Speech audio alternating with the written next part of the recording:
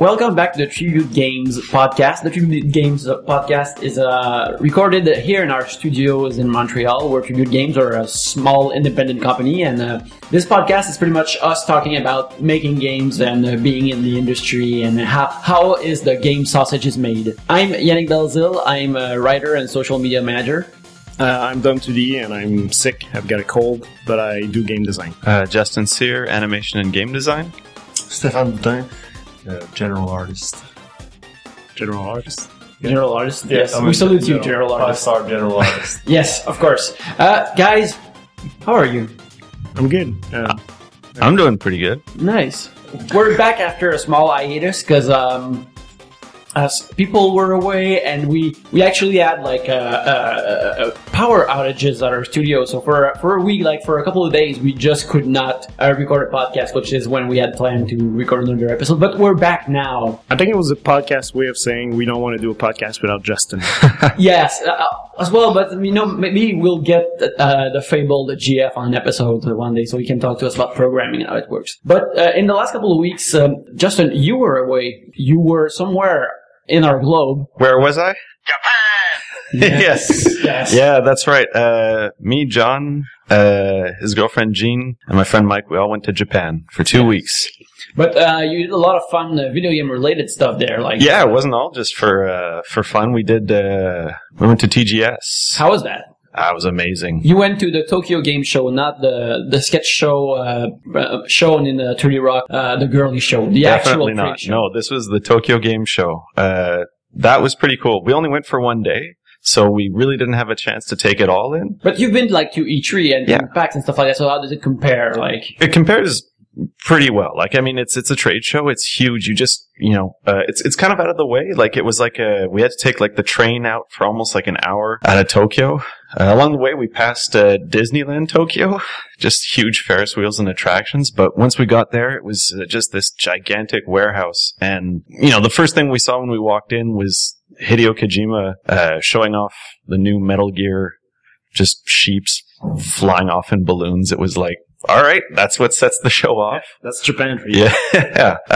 And the rest of it was pretty amazing. So what about cosplay? Cosplay. You were in cosplay last night. Yeah. It's kind of nice to see a place where, I don't know, they have a different take on it. For them, I guess, I don't know. It's a cultural thing. Booth babes aren't kind of frowned upon, or it's not as controversial. No, it's more like a contest, right? The booth with the most booth babes is the one that wins TGS, right? Yeah, but I mean, it's just not seen as something taboo or, ooh, check her out. It's just accepted. Yeah. And I think that's kind of cool. It's kind of nice to go around and just seeing all these crazy cosplay, girls, just, doing the show barkers and getting people to come to the stands. And it's yeah, this is accepted. Any of the large booths, it was the same as any other trade show. You had to wait 2-3 hours just to get in. So because we had limited time, we couldn't afford to. So I didn't get a chance to play the new 3DS. I didn't get the chance to play Monster Hunter. I didn't play Bloodborne. Because if I did, it's that's the only thing I would have done. Yeah. And all these things are going to come out eventually. So it's I'd rather just kind of sit and talk. I think definitely a show highlight would have been the indie booth. That was amazing. How big was it? It was kind of in the middle, not especially big, but enough room to walk around and stuff. There's actually some Canadian developer that was there too. Nice. And Onion Games, they were kind of cool. What do you do? Million Onion Hotel. They've got their very, onion themed. Great onion branding going on. Yeah, there. of course. Yeah. And then, I got to meet, I'm trying to remember his name, Tez Okano. Mm-hmm. He's a guy that worked at Sega. Yep. He's actually the guy that made, Sega Gaga. It's this weird, it almost looks like a parody game. And With Lady Gaga. with Lady Gaga in it. It's, it's just this wacky game. And I always thought it was some Doujin game because that's really what it looks like. Mm-hmm. And it turns out that's an official Sega product, and that was his brainchild. And then he, after 20 years of working in the business, decided to kind of, cut the ties and go independent. And I was wow, that's really cool. And he had this MSX style, shooter. It was amazing. I actually got to, sit and talk to him. He spoke a little English and what very basic Japanese I could. We kind of just sat and chat, and that was fun. How much English were you able to speak there? Oh, actually, that's one of the sort of things I was Compared to China. compared to China. Because you went to China as well. Yeah, well, you were there. Yeah, I know. China. So compared to China, was it? It was probably about the same. I mean, Ooh. yeah, we were always kind of told, like, if you go there, you'll get by on English, and not so much the case. It was, it was pretty rough. But, you have a lot of pictures on menus. Just point and this. I'm sorry, I'm looking up Onion Games because I know I heard about it. Yeah. It's a new company, right? Yeah, fairly new. I know someone famous is working there, like a famous game designer. Yeah, like I think the games that they had worked on, or one that's kind of a cult hit is like Tulips. Yeah, Tulips. That's the one. Yeah. That game was insane. Yeah, it was just a game about like having to kiss as many people as you could. Yeah, but if you got slapped a couple times, it was game over and you had to start the whole thing over. Yeah. And you had to kiss everybody in the village, including like old ladies and little girls, and it was a bit creepy. But yeah, that's the game I was thinking Yeah. about. So like Until an you get to action- little girls, that seemed like a nice, fun game for the whole family. But you're a little boy yourself, and Oh, okay. Then it's all good. it's acceptable. So yeah, I met that guy. And you've told us that you were able to do some really cool retro games shopping over there. Yeah, we went to Akihabara, which is like nerd heaven. It's like a district just out of Tokyo there, and it's where like all the shops are. Like you've got like many level arcades. Like it's like 8 floors, and that's like one of many. Sega had an arcade. Taito had an arcade there. Too bad they didn't have 9. 9th floor would have been, because if it's Geek Heaven, Yeah. it would have been cool. Yeah, they were just one floor shy of being perfect. Yeah, what are you? But no, it's like electronic stores. All the gashapon, those little capsule toys, everywhere. It's just rows and rows and alleys of just cool shit. Like it's amazing, and like everyone that goes there are all kind of the same too. Like you really feel like you kind of belong, like you're amongst your own. It's hard to imagine 8 floors of Justin's everywhere. Yeah, one's enough. So like a whole 8 floors is a bit much. Also, Jonathan told me that you both bought mystery NES games. Yeah. That's eventually we'll make a Twitch out of it. Like, how did that happen? Like, you just bought like cartridges and you don't know what's on it. Like, Pretty much. Yeah. Based on the cover. Yeah, exactly. We're like, oh, this is cool. And if it was cheap enough too, because one store in particular that was nice was Super Potato. Mm-hmm. We had been told about that place, and it's like a retro themed shop, but especially so. Like you go again, like 4 floors or something, and each floor had like a kind of a theme. This is the 8-bit floor, the 16-bit floor, the handheld floor, and like they have so much like paraphernalia and just like toys from like all the different eras and things. Just displays of games running nonstop. Like it's this tiny, tiny little shop. Like it's not especially big, but clientele nonstop. Like a lot of gaijins like us. But, we'd been told about Super Potato, and it kind of lived up to the reputation. We easily spent hundreds of dollars on retro games, and then we saw, let's pick up like one game each that we don't know what it is for like $3. And I feel like I would just put most Japanese cartridges, Famicom cartridges, on a wall and just use that as decoration because it's just fucking beautiful. yeah, because they had like a different standard than we do, didn't they? They had like, they were allowed to pick the colors and even the shapes to a degree that they wanted. Yeah, and the colors of the carts are all different. Like, it's not the gray, boring gray of the NES. Yeah. Yeah, it's way better.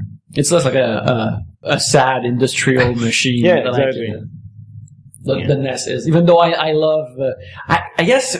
Why do you think the old NES looked that way? They wanted to make sure that it was like a cool electronic thing and not a toy? I think it had a lot to do maybe also with kind of like reinventing video games, because like after the crash, like video games was like a bad word, and that's why they branded it as like an entertainment system. There you go. yeah. So maybe that had a lot to do with it. And they did that in like 83. And now, just now, Xbox and PlayStation are catching up on them and trying to do the same thing. Like having all your TV shits and games in the same place. So thanks for your travel. Sure, yeah. That's it? That's all we're gonna get? Yeah, well, it's another thing about Japan. Go. Oh, the food's really good. Nice. And you bought this shirt. Yeah, well, actually, I never do any shopping, so I'm wearing Monster Hunter, of course. A Monster Hunter polo. Yeah, it's not bad. Looks good. Has Yeah. a little dragon on the chest, and We call it Rathalos. But a little dragon. yeah, I can't wait for the next Monster Hunter to come out. And suddenly this podcast will be all about Monster Hunters, whether we like it or not. I'm actually a bit worried about that because he pretty much convinced me to start playing it. But I want to play it, but I don't want to be that guy. Like, I don't want to. I think you will.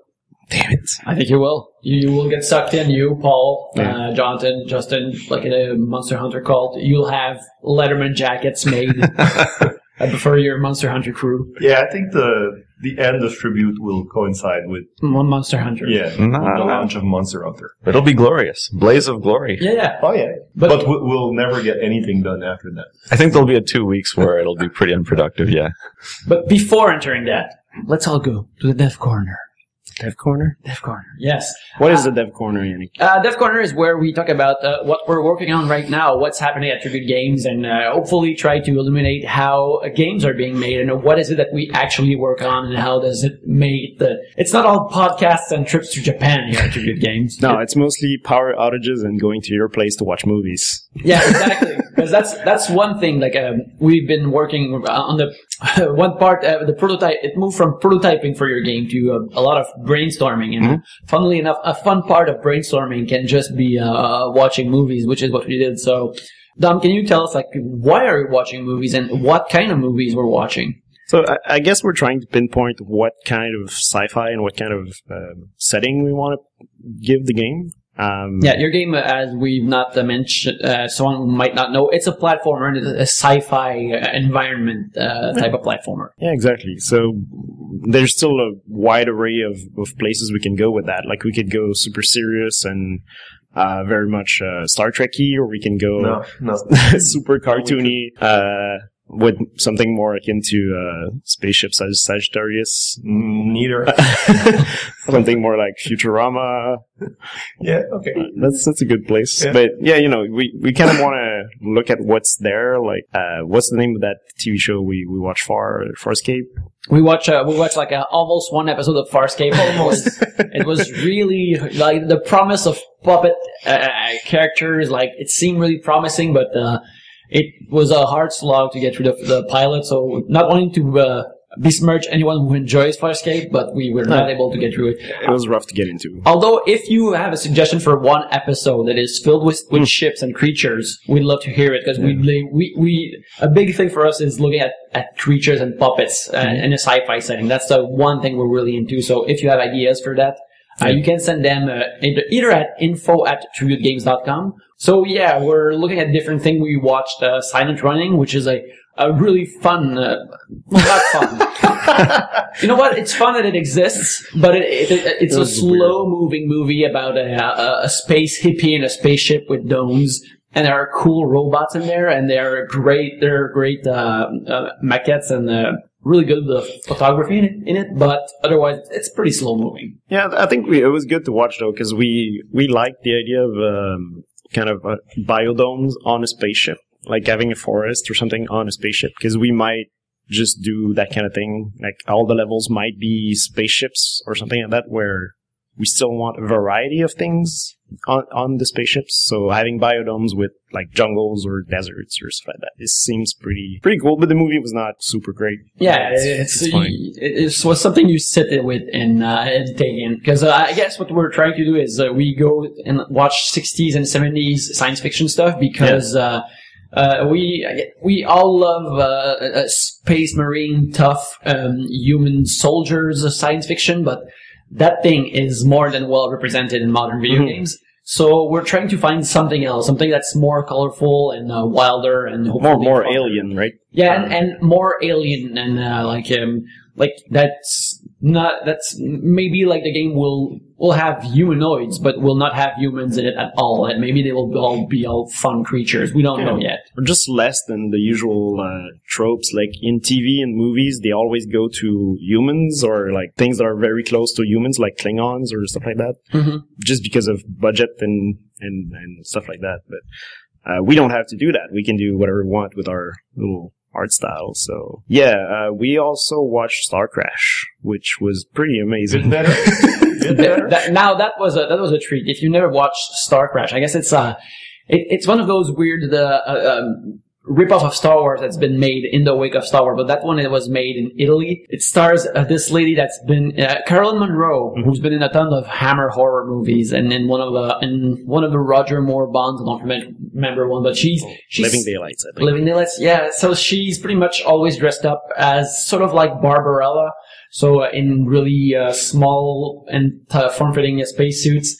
There's a weird robot that's not graceful at all. There's David Hasselhoff shows up halfway through as the Han Solo type of character. He basically replaces the other main character because David Hasselhoff is better than the other curly guy. Yeah, there's a main character who's really creepy, like Weirdo Hasselhoff and and a real Hasselhoff. But they have a lot of fun character design and spaceship design. So that's pretty much like we'll watch anything, or at least watch a trailer of anything to sample images and try to find inspirations. There was a great amount of wardrobe changes. Yes. I really like that. Like every five different shots, new costume for and there was a the girl. Giant robot woman who throws a sword at one point. That was pretty crazy. Yeah, stop motion animation for absolutely no reason. Yeah. You guys should go look Star Crash. It's on look at Star Crash. It's on YouTube. Yeah, you can. It's one of those movies that's on YouTube and no one owning the rights intervenes to take it down. No one cares. So go watch it in peace. It's pretty great. Awesome. They put it there. Look at these views. Someone's watching it. But it's. I mean, we're trying to look at everything, but there's nothing that fits what we really want to do. But that's kind of a good thing in a way, because we can then find a new place for our style in our game, right? Yeah. But I'm just confused because I always have this kind of memory idea of a childhood memory of fun-looking creatures with fur or just really nice looking, and honestly, I can't find that much. You can't find the movies referring to that. Maybe you just. I mean, there's Star Wars, right? But it's pretty much the only one that is actually good. And it actually works. So, Dom, are you telling us that you're gonna boldly go where no one's gone before? I just might, I guess. Well done. I thought that would get a better response. It's pretty good. Yeah, so that's the research we're doing. I'm also working on a prototype while GF, the programmer, is not here for a couple of weeks. I designed like 50 levels just to test out what we can do with it, and I think it's pretty fun. It's getting there. Like the game is at that point now where you just design rows after rows after rows of level and putting the mechanics are there, putting it through its paces and see what happens, and if there are fun accidents and you discover mechanics and stuff like that. Yeah, and hopefully once GF comes back, we're going to because basically I'm not designing levels, I'm designing rooms, and we're going to take those rooms and link them together procedurally, so that every time you play it's random, and figure out how it feels and where we should go, what rules we should put on the random generation of levels. And we'll see where that goes. So with the procedural stuff, like, does this mean that you'll have to create a whole mess of rooms, or is it something that the game will generate on its own according to specific rules that you will both lay down? We're gonna, because there's again a wide array of ways we can do that. We could do it fully random, but I don't think it's interesting. So instead, we're probably gonna do a ton of rooms, ton of different levels. They're rooms, but different. Like, for example, if we're doing a spaceship, we can have an engine room, a security room, a med bay, stuff like that. So we're gonna design a ton of rooms that we can fit together to create spaceships, probably, and maze ships, or it could be space banks. It could be whatever, and we'll see. We'll see how that goes. I think it's going to be more interesting because it's more handcrafted in a way. It's not fully handcrafted, but it's the pieces are handcrafted. And but since you're back, Justin, like, what's happening for Curses and Chaos right now in Curses and Chaos Country? Yeah, more level creation. That's going to be the largest sprint till the end for me. I'm probably actually going to have them all done before the month's end if we want to still try and keep our fall release date, because let's face it lasts until just before winter, and that's right into December. So we're gonna push really hard to make it happen, but we'll see where we go. So yeah, it's gonna be October, November, just crazy level creation, and it's going well though. I mean, I get to see all the monsters that John's coded, so it's fun to see new stuff. Steph's backgrounds always look amazing. Soon we're gonna have all the boss monsters that Paul animated too, so. They haven't changed in a while, so it's good that they're still good. Yeah. No, but you know what though? That is actually a really good sign of quality work, is when you do something good and you take like a month away from it and then you come back and you're like, God, this still looks great. Yeah. That's usually a great sign, so. Are you afraid of the, kind of the rush of games that's coming out in fall? Yeah, but I mean, like, everything is just like, you can be afraid of so many things. It's the glut of games that come out. Yeah, of course. But, hey, it is what it is, you know, it's just one of many things that you can kind of put your energy towards and feel bad about, or just, put it out of your mind and focus on what you have to do. So, circle of life. Yeah, pretty much. But so I think it's a good moment to maybe try to go into top 10s or top 20 for the year also. Like it's got its advantages next to the competition. Yeah. I mean, again, it's out of our control, and we're really just going to focus on like creating the content and all the other stuff, let the cards fall where they may. Yeah, and John just started working on a tool for the cutscenes and intro, so we can actually have control over them, because that was a kind of a problem on Mercenary Kings. Everything was hard coded, and all the art aspect had to go through programmer who were already over their heads with just finishing the game. So so this time around, and for next games, we should have more control over that. It's gonna be cool. Mm-hmm. I really hope we can we manage to put what you did as a mock-up for the cutscene in the game as it is, because it was fantastic. Well, excellent. I've got another topic though. You do? Go for it.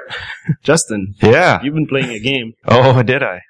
Yeah, I started playing Smash. Yeah, how is it? It's awesome. Yeah. I mean, I'm playing it for the 3DS, and it's, what's there to say that hasn't been said already? Who's your fighter? Yeah. So far, Mega Man. Yeah. He's amazing. Like, it's so weird to see how much he really kind of even feels like a Nintendo character. Like, they've kind of branded him in their own stylings a bit, but kept it, like, a lot of the poses and the proportions just like the old sprite. He barely blinks too, right?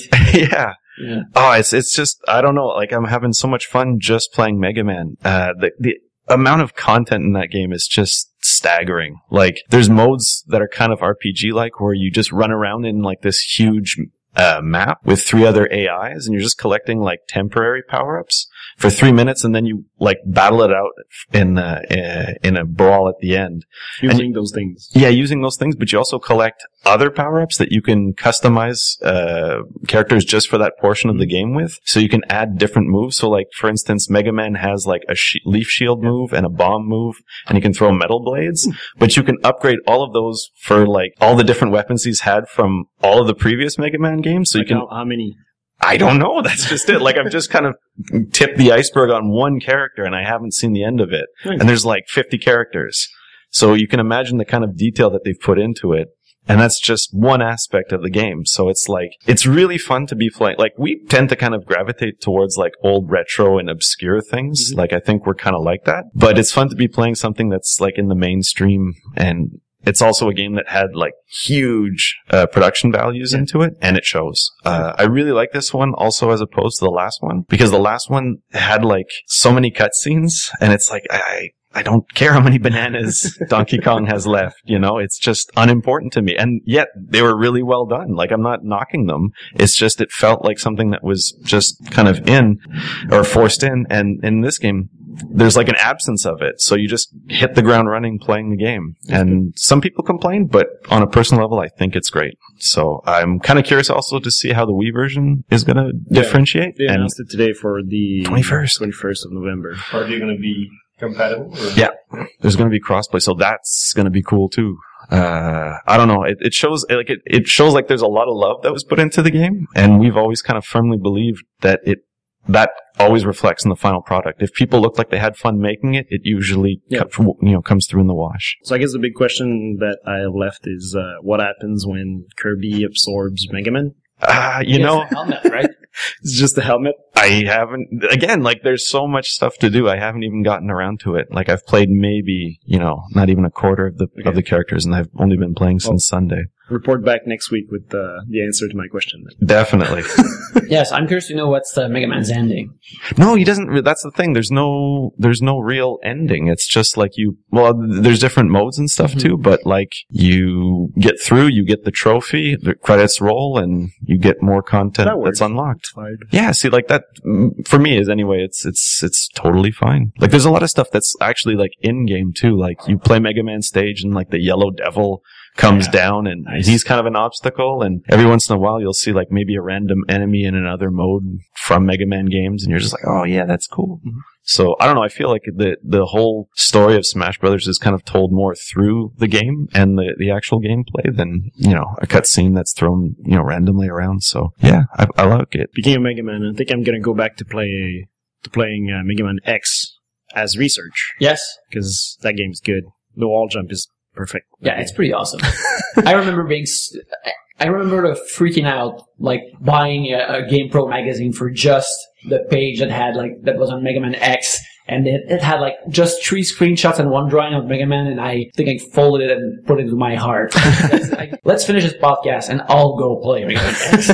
So yes, it's a shorter podcast this week, but we just wanted to come back in because it's been long enough since we made an episode. So we thank, if you're still listening to us, we thank you and we love you. But it's a full episode just without Carl's portion. Yeah, that's true. Yeah, love you, miss you, Carl. Yeah, love you, miss you. Yeah, Carl, Gotham Academy, his book is, the first issue is finally out, so go out and buy that. It's really good. How about that Gotham Academy launch party, though, eh? Yeah, that's that's a tale for another story. Well, let's just say that they made a fancy yet homegrown lunch at a bar for Gotham Academy, and lots of drinks were had, as if maybe we drank like we felt we were younger than we actually were, and it was harder to go back from that. Then there's also we drank Academy style. Yeah. Academy style, yes. The way the young characters in the book could never drink.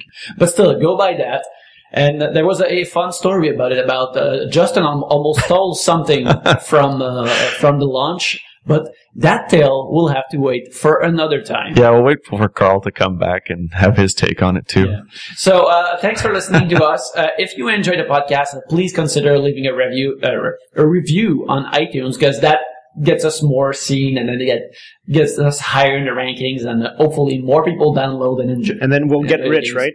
That's how it works. If only our primary resource only has to be making quality games right now. Yeah, we're rich in spirit. I keep forgetting about rich in stars. Yes, exactly. Rich in stars, 5 stars or less. Thanks a lot. You can follow the company Tribute Games at Tribute Games on Twitter and on Facebook. And myself, you can follow me at Yannick Belzil. What about you guys? I'm at Dom2D on Twitter. Justin_Sear at JGS Boutin on Twitter. Thanks for listening to us, and have your ears ready for next week, because there's another episode coming next week for sure.